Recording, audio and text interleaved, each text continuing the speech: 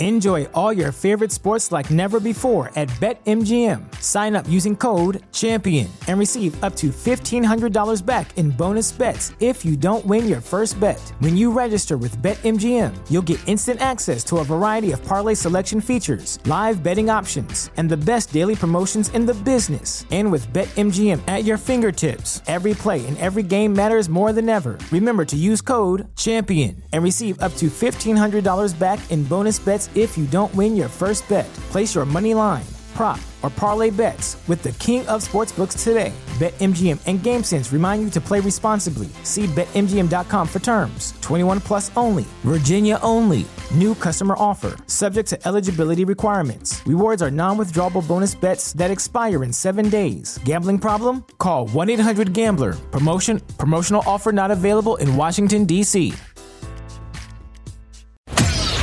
Welcome to the Fantasy Throwdown Podcast, bringing you the latest from the world of sports, DFS, and gambling. With over 5 years of hot takes and millions of downloads later, I guess he's been doing something right. Now, sit back and listen to one of the sharpest minds in the game. Here's your host, Dwayne Callender. All right, folks, you know, it is Sunday Fun Day, but let's just talk about what went down last night. I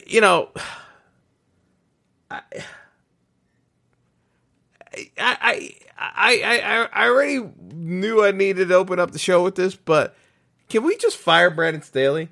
Can we just get this over with?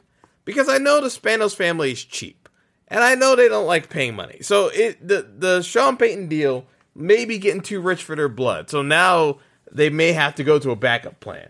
But the fact that you have Justin Herbert on a rookie contract and this schmuck ruining his rookie contract deal, where now you're going to have to start letting guys go that should be playing better than they are. So it's not even like they're ruining contract, but they're not getting coached up properly. Brandon Staley has to go.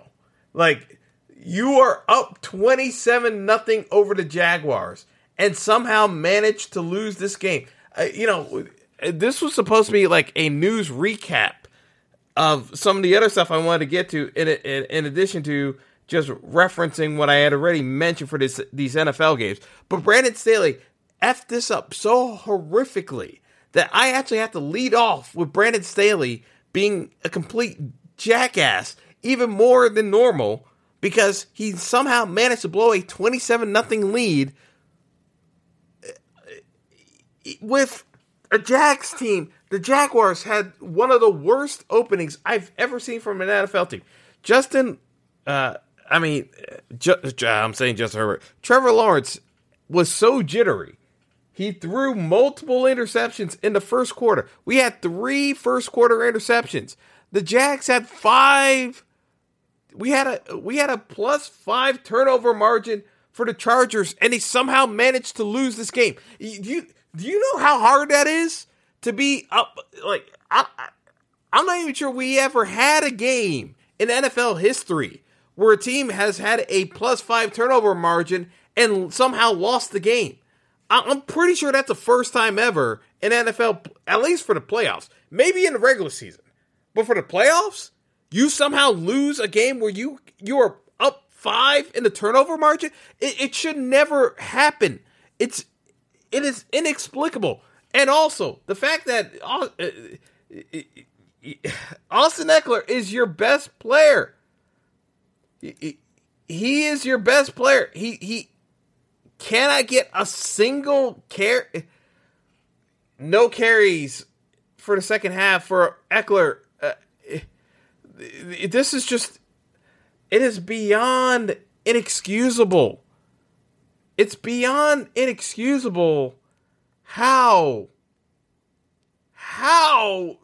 the Chargers lost this game.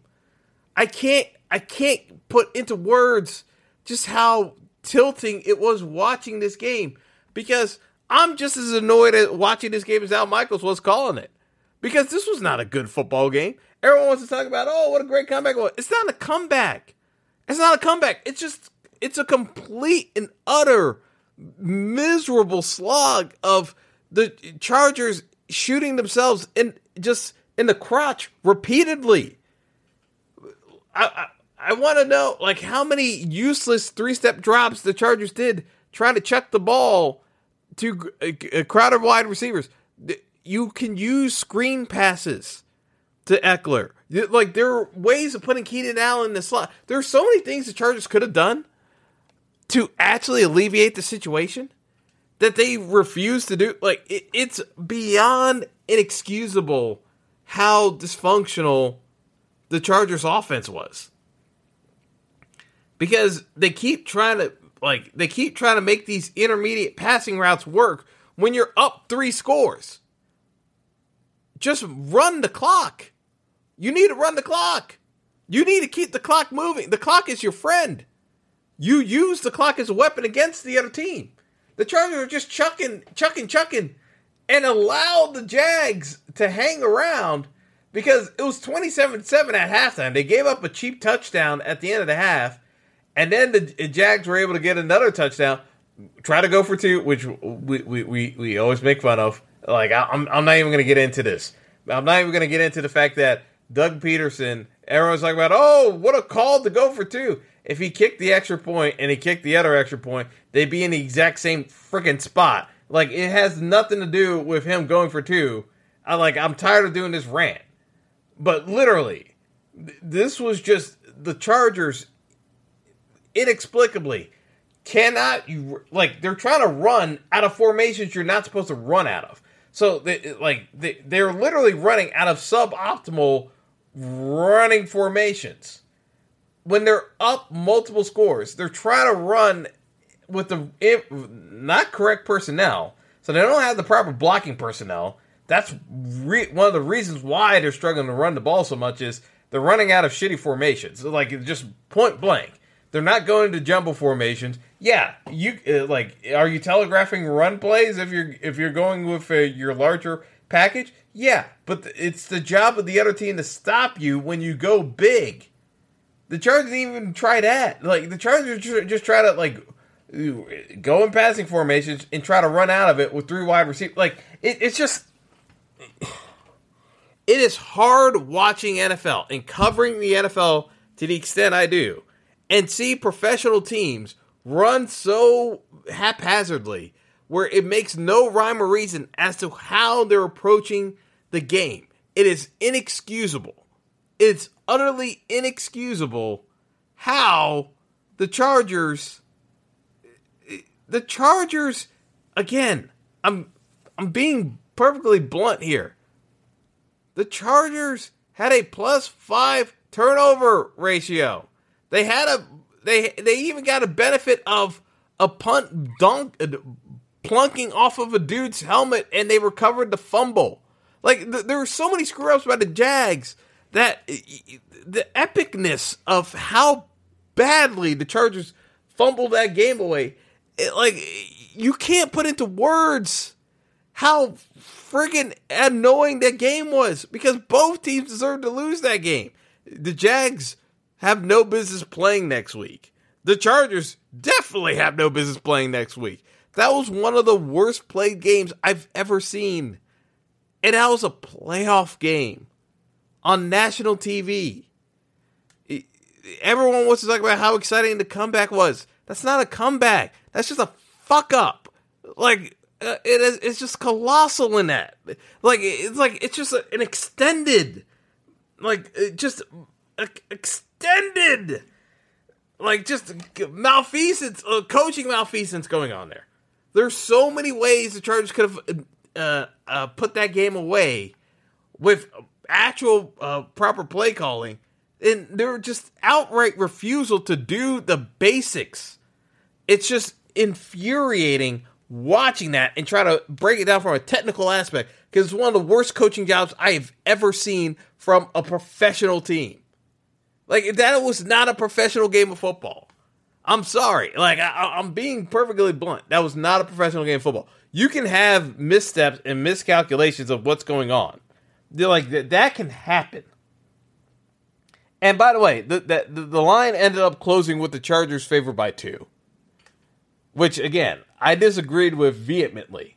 But there were people live betting Chargers money line at minus 12,000, which is one of the dumbest things possible. Someone lost over $1 million live betting on the Chargers, even though they were only going to win maybe 10 grand.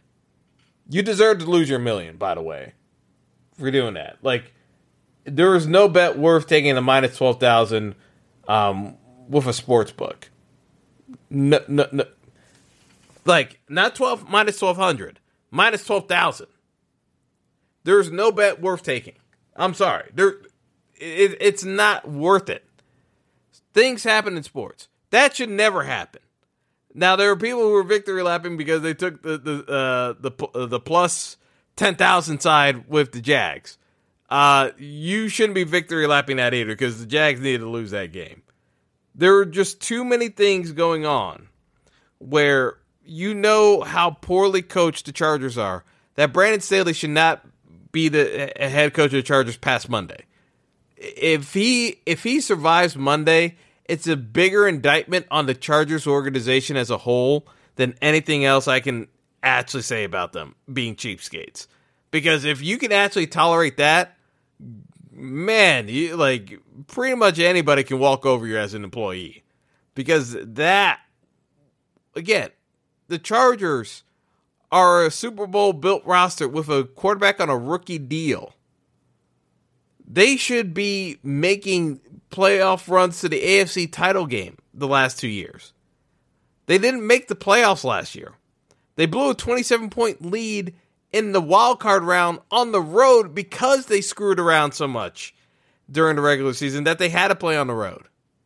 Yeah, you could say the Chiefs are so good. The Chiefs are not that good this year. The Chiefs are vulnerable. The Chiefs are where they are because of the fact that there are so many screw-ups in the AFC that the Chiefs basically take advantage of teams screwing up that they get by the simple fact that, at the end of the day, they can get away with their talent and just being smarter than everybody else. I want to be clear here. In terms of just the magnitude of the screw-up, because this is, we've seen the 28-3 from the Falcons, and we talk about that. I talk about that all the time, about how Kyle Shanahan thinks about that game every time he's coaching because he's learned that harsh lesson about what happens when you screw around with teams that when you know you need to put the game away. This Charger squad, they've blown double-digit leads over the past 2 years, like giving away candy. As I said, if Brandon Staley is still employed by the end of the day Monday, it's an bigger indictment on the Chargers organization than anything else I could say. Anything else I could say. It is profoundly disturbing. You can blow a 27-0 lead, and this is a non-discussion. People are and again, they came out of the woodworks with the Staley folks and the defenders and his coaching tree from McVay. They're all trying to back him. It's he's a good guy. Expectations. The expectations are different. And again, it's a non-media market, so there are no Chargers fans to speak of in LA. The San Diego fans are still pissed that they left. So they don't really have a true fan base to get on their ass. And the media's not going to check them because no one really cares about the Chargers. They will care more about the Raiders than they would the Chargers. It's not a football town, so they can get away with it. This is more of a national sort. But if we're holding them, the Spanos family accountable, there is no way Brandon Staley should last past the end of the day Monday. There's no way. There's no way he should be able to last past the end of the day Monday as the head coach. It's just that simple. All right, so some of the other news items I wanted to get to before I talk about and just, again, recap some of the stuff I talked about from the NFL.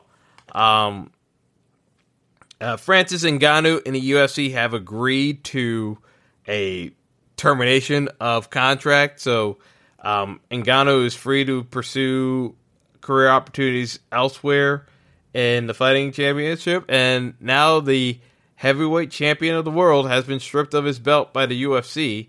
Dana White and the UFC, whom I didn't get a chance to talk about this, given everything that I had going on the last week and a half, but the puff pieces covering Dana White. I mean, Dana White slapping his wife in public and not even getting so much as a reprimand is stunning. Not the fact that he didn't get punished. It's the fact that no one in the media really is talking about it. Like, ESPN seems scared to death of pissing off Dana White with negative press coverage. Because Dana White's saying, "Oh, well, if I punish myself, that only hurts the UFC brand." Dana has other bosses at Endeavor.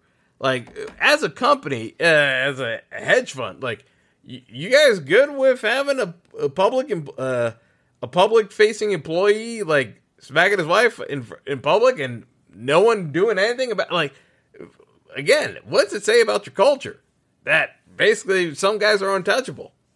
Like, that's how, let's be honest here, that's how the Harvey Weinstein stuff kind of was allowed to perpetuate itself for years. And I'm not saying that Dana White's like a sexual predator or anything like that, but the pervasive blasé attitude of, yeah, that's just Dana, like, things happen. That's how you get that. When you get those scandals down the line of, oh, wait a second, what the hell happened here? That's where it starts from. When you like start looking past stuff and just say, well, it is what it is. Like, we can't do anything else. It's just wild. So there's the Dana White not getting any kind of reprimand or, time away or suspension, fine. I mean, even if you're not going to suspend him, at least fine to do. Like, what is this? Like, what are we doing here? Like, it's just utterly bizarre. And it's not covered. Not covered. ESPN not covering it. CBS didn't cover it. Fox didn't cover it for certain. Nobody in the major media covers it. It's like you're trying to treat the UFC like a major sport. What major sport can have the commissioner or the CEO like assault their wife in public and no one says anything or has an outcry? Like, I'm just saying, it is what it is. But that was wild. Seeing the lack of coverage. And then, I'm going to say this to my soccer friends. Well, first, I shouldn't say that. Before I get to the soccer stuff. So Ngannou's gone from the UFC. And then the UFC and John Jones agreed to an 8-year contract extension. I mean, talk about Dana White sweeping things under the rug. You try to bury Ngannou and say Ngannou is too scared to compete in the division, and then you bring in John Jones off of basically a 3-year layover where you swore you would never work with John Jones again, and now you're saying, oh, I can't wait to bring him back. And like it is just wild how this UFC news cycle has gone on. So for those of you who don't recall, John Jones, whom I consider to be the greatest pound-for-pound fighter in UFC history, was middleweight, then was the long-standing light heavyweight champion of the world. Well, actually, no. Did Jones start at... I thought he had 2 fights at middleweight, then he moved up to light heavyweight. Pretty sure that was the case. Anyway, no. It was 4... Man, I got to look at Jones' track record again. I think it was the first 5 or 6 fights at middleweight before he moved up to light heavyweight. But anyway, long-standing light heavyweight champion, stripped of the belt numerous times for numerous off-the-field transgressions. I'll leave it at that. Not Deshaun Watson type transgressions, but it wasn't that. Wouldn't shock me either if Bones had something reported similar of that nature, given some of the things he's got going on. But John Jones coming back, kind of wild, in my opinion. You're going to get a fight with Cyril Gane to start off for the interim belt because they stripped it from Ngannou. Dana White says Jones is the highest paid heavyweight in UFC history. So basically, he's saying Ngannou would have been the highest paid heavyweight in history. So was he going to pay Ngannou more than John Jones? I doubt it. But since we never know what the true contract figures are in the UFC, we'll never actually know if Dana was lying or not about what Ngannou was offered. But very unique day in the UFC, to say the least, with the news breaking yesterday about Ngannou getting released from his contract and then John Jones coming back. Very interesting news and time for the UFC. All right, moving on, because I know my soccer friends wanted to talk about the Premier League. Arsenal still at the top of the table. Manchester City somehow losing to United. United back in the top four. Well, they were in the top four, but now they're top three. Point behind City. Just a very weird situation where, Arsenal's at the top of the league table, and I want to be clear here because, folks, what I keep saying is like, when can we start talking about? There were 38 games in the Premier League season. We are barely at, we aren't even at 20. So, basically, we are at 18 games played. We're at 18 games played. Could Arsenal win the league at this point? Yeah, but there's so much football left to be played. If Arsenal beat Tottenham today, they're 8 points clear of Manchester City. It's a big lead. But crazier things have happened in the Premier League. I've been watching the Premier League for over 30 years. Weird things happen. I think folks get way too carried away with how the table looks at a given moment. Realistically, from the points accrual through the first 15 games, it's hard to lose a league position. But it's not the craziest thing in the world either. So I think people need to bear in mind, we aren't even halfway through the year yet. We got the winter months going through.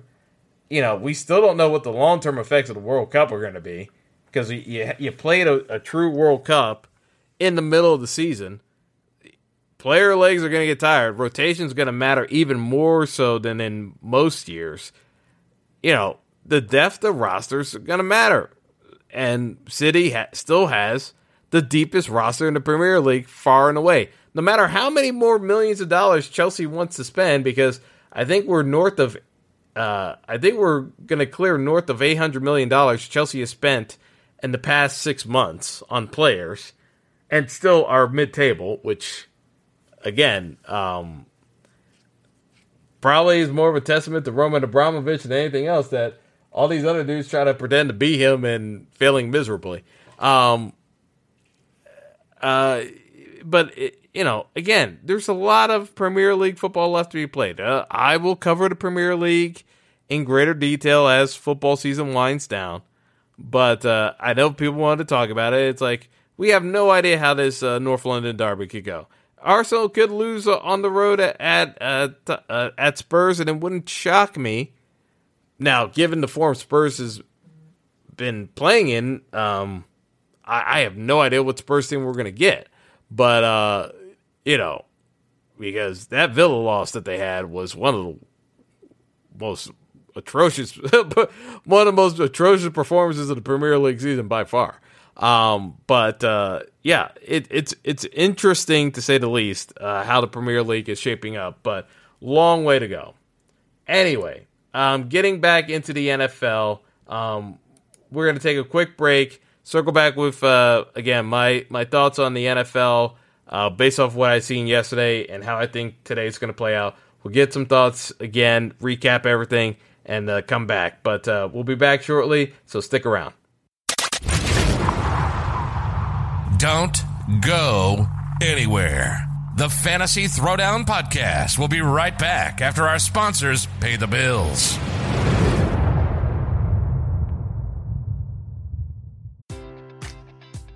Enjoy all your favorite sports like never before at BetMGM. Sign up using code CHAMPION and receive up to $1,500 back in bonus bets if you don't win your first bet. When you register with BetMGM, you'll get instant access to a variety of parlay selection features, live betting options, and the best daily promotions in the business. And with BetMGM at your fingertips, every play and every game matters more than ever. Remember to use code CHAMPION and receive up to $1,500 back in bonus bets if you don't win your first bet. Place your money line, prop, or parlay bets with the king of sportsbooks today. BetMGM and GameSense remind you to play responsibly. See BetMGM.com for terms. 21 plus only. Virginia only. New customer offer. Subject to eligibility requirements. Rewards are non-withdrawable bonus bets that expire in 7 days. Gambling problem? Call 1-800-GAMBLER. Promotional offer not available in Washington, D.C. Brain fog, insomnia, moodiness, weight gain. Maybe you think they're just part of getting older, but MIDI Health understands that for women over 40, they can all connect to menopause. It's at the root of dozens of symptoms we experience, not just hot flashes. MIDI clinicians are menopause experts, offering safe, effective, FDA-approved solutions covered by insurance. 91% of MIDI patients get relief from symptoms within just 2 months. Book your virtual visit today at joinmidi.com. Welcome back to the show. Hope you got your popcorn ready.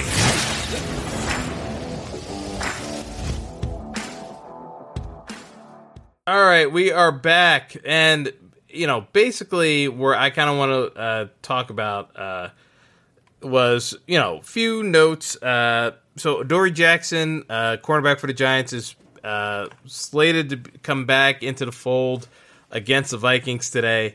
Again, I told you guys from the outset, I think the team most likely to lose this weekend was the Vikings. That was a favorite.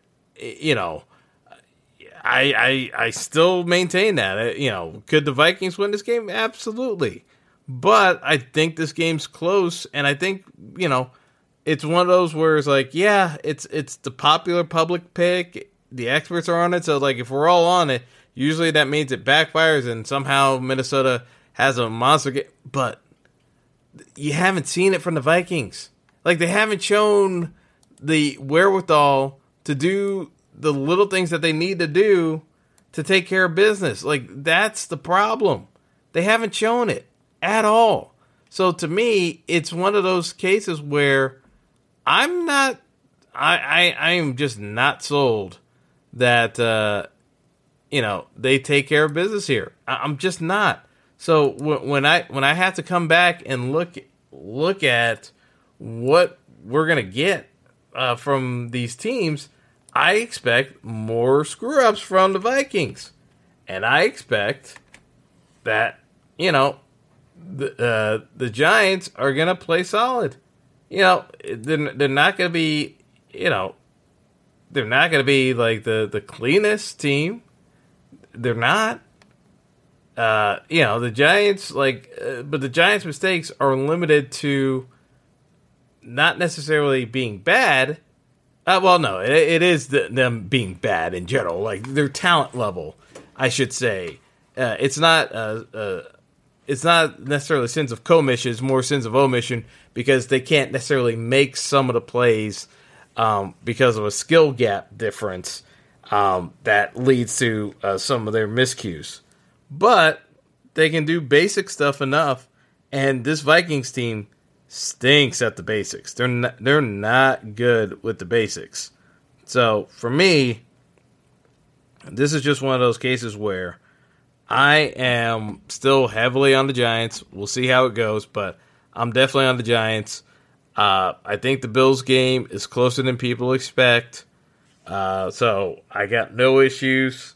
If you played the parlays, the teasers, you already got on the plus side of the Jags. I still like the Dolphin side of it, but if you're listening as a 3-team teaser, then I would go Dolphins and Giants and call it a day.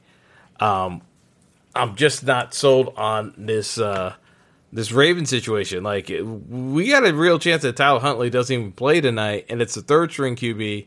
And Anthony Brown, I know I was talking about this guy, but Anthony Brown legitimately doesn't really throw the ball. So we could get like one of those situations where it's like a Malik Willis is a kind of game where, the Titans eventually having to bench him because they didn't trust him to throw the ball more than 5 yards down the field. So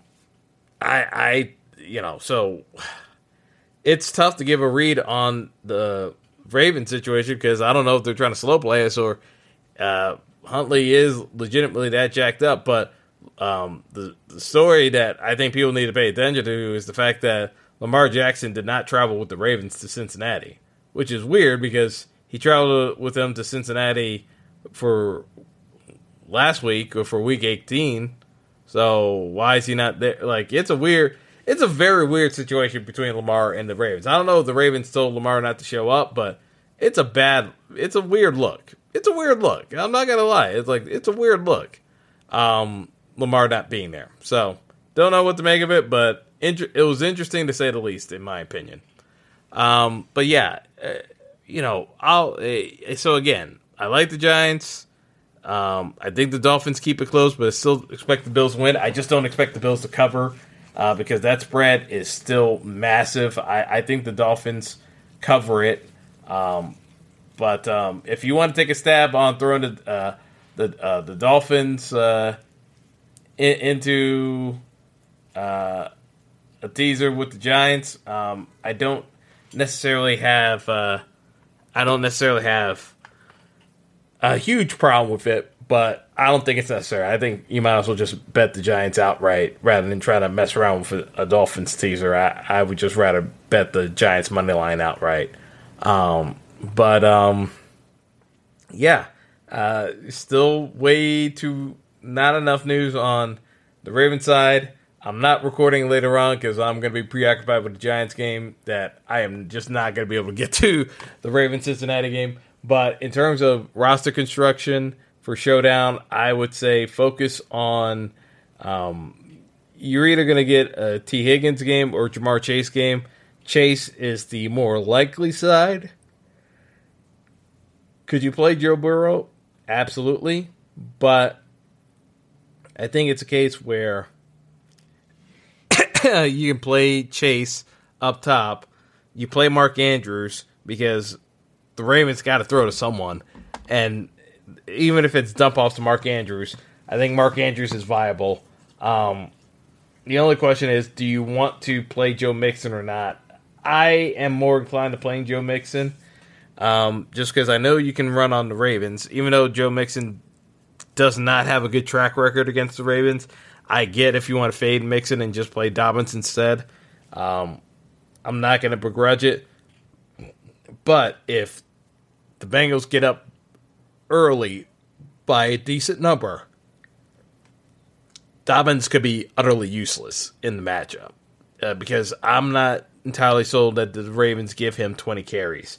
Even though logically you would think the Ravens would give him 20-plus carries with no Lamar, it hasn't necessarily been the case. So I'm not necessarily sold on that front. So that's how I would build out roster construction for Showdown tonight for Ravens and Cincinnati. And then for the Tampa-Dallas game, again, I could see this sledgehammer going a couple of different ways, but I'm probably going to be more inclined to play the kickers and the captain. And it's a dangerous proposition, but I don't think it's that dangerous because Tampa has allowed a ton of points to field goal kickers. Like they'll, similar to the Vikings, they'll give up chunks of yards and then hope that they can slow you down enough that you just kick a field goal. So Brett Maher, you can contemplate in the captain. Because building with CeeDee Lamb just makes it really tough. You're going to have to rely on like cheap dart throws like a Cade Otton at 1,800 to make it work in the flex, or a Pendershot at 200, or Ferguson at 200, like, or even the Cameron Brate. Like, you got to rely on really cheap players to make it work. But it makes more sense taking the Cowboys side of things, where you got Dalton Schultz and between Ferguson and Hendershot to play those guys in the flex.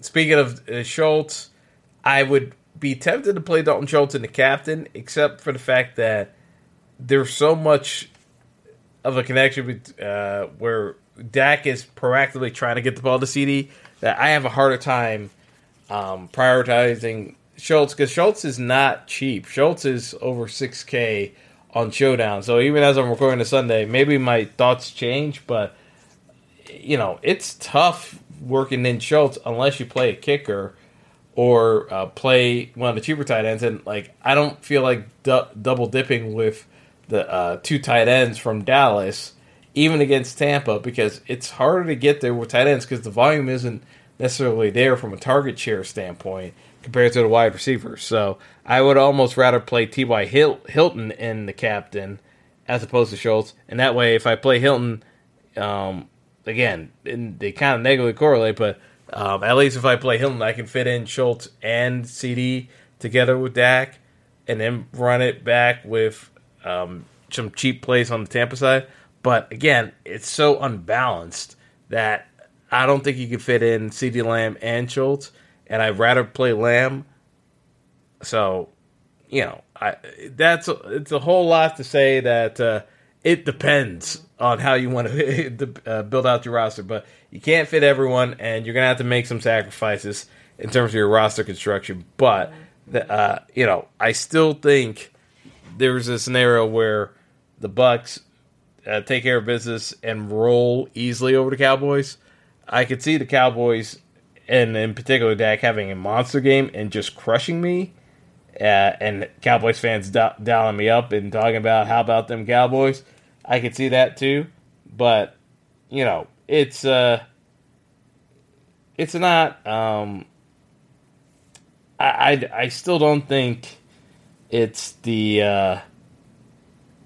I don't think it's as one-sided as it could be. I think this is just ends up being a tight game throughout the contest, and you know, eventually it gets settled by field goals between Dallas and Tampa. I don't necessarily see one team pulling away from the other, but man, they play such bad football that I can't be shocked if someone gets stomped, because again, we've seen some awful football from both teams. So it's an interesting game to say the least. So anyway, in terms of the variance, like there's a wide spectrum of outcomes in that game, more than any other game this weekend, in my opinion, between Tampa and Dallas, because they can run the gambit and it wouldn't necessarily shock me. So that's going to do it for me. I'm going to get on out of here, but thanks for listening, and yeah, enjoy the games, everyone. Have a good one. Thanks for listening to the Fantasy Throwdown Podcast. Be sure to like and subscribe to the show on Spotify, Apple Podcast, Google Podcast, and all major outlets.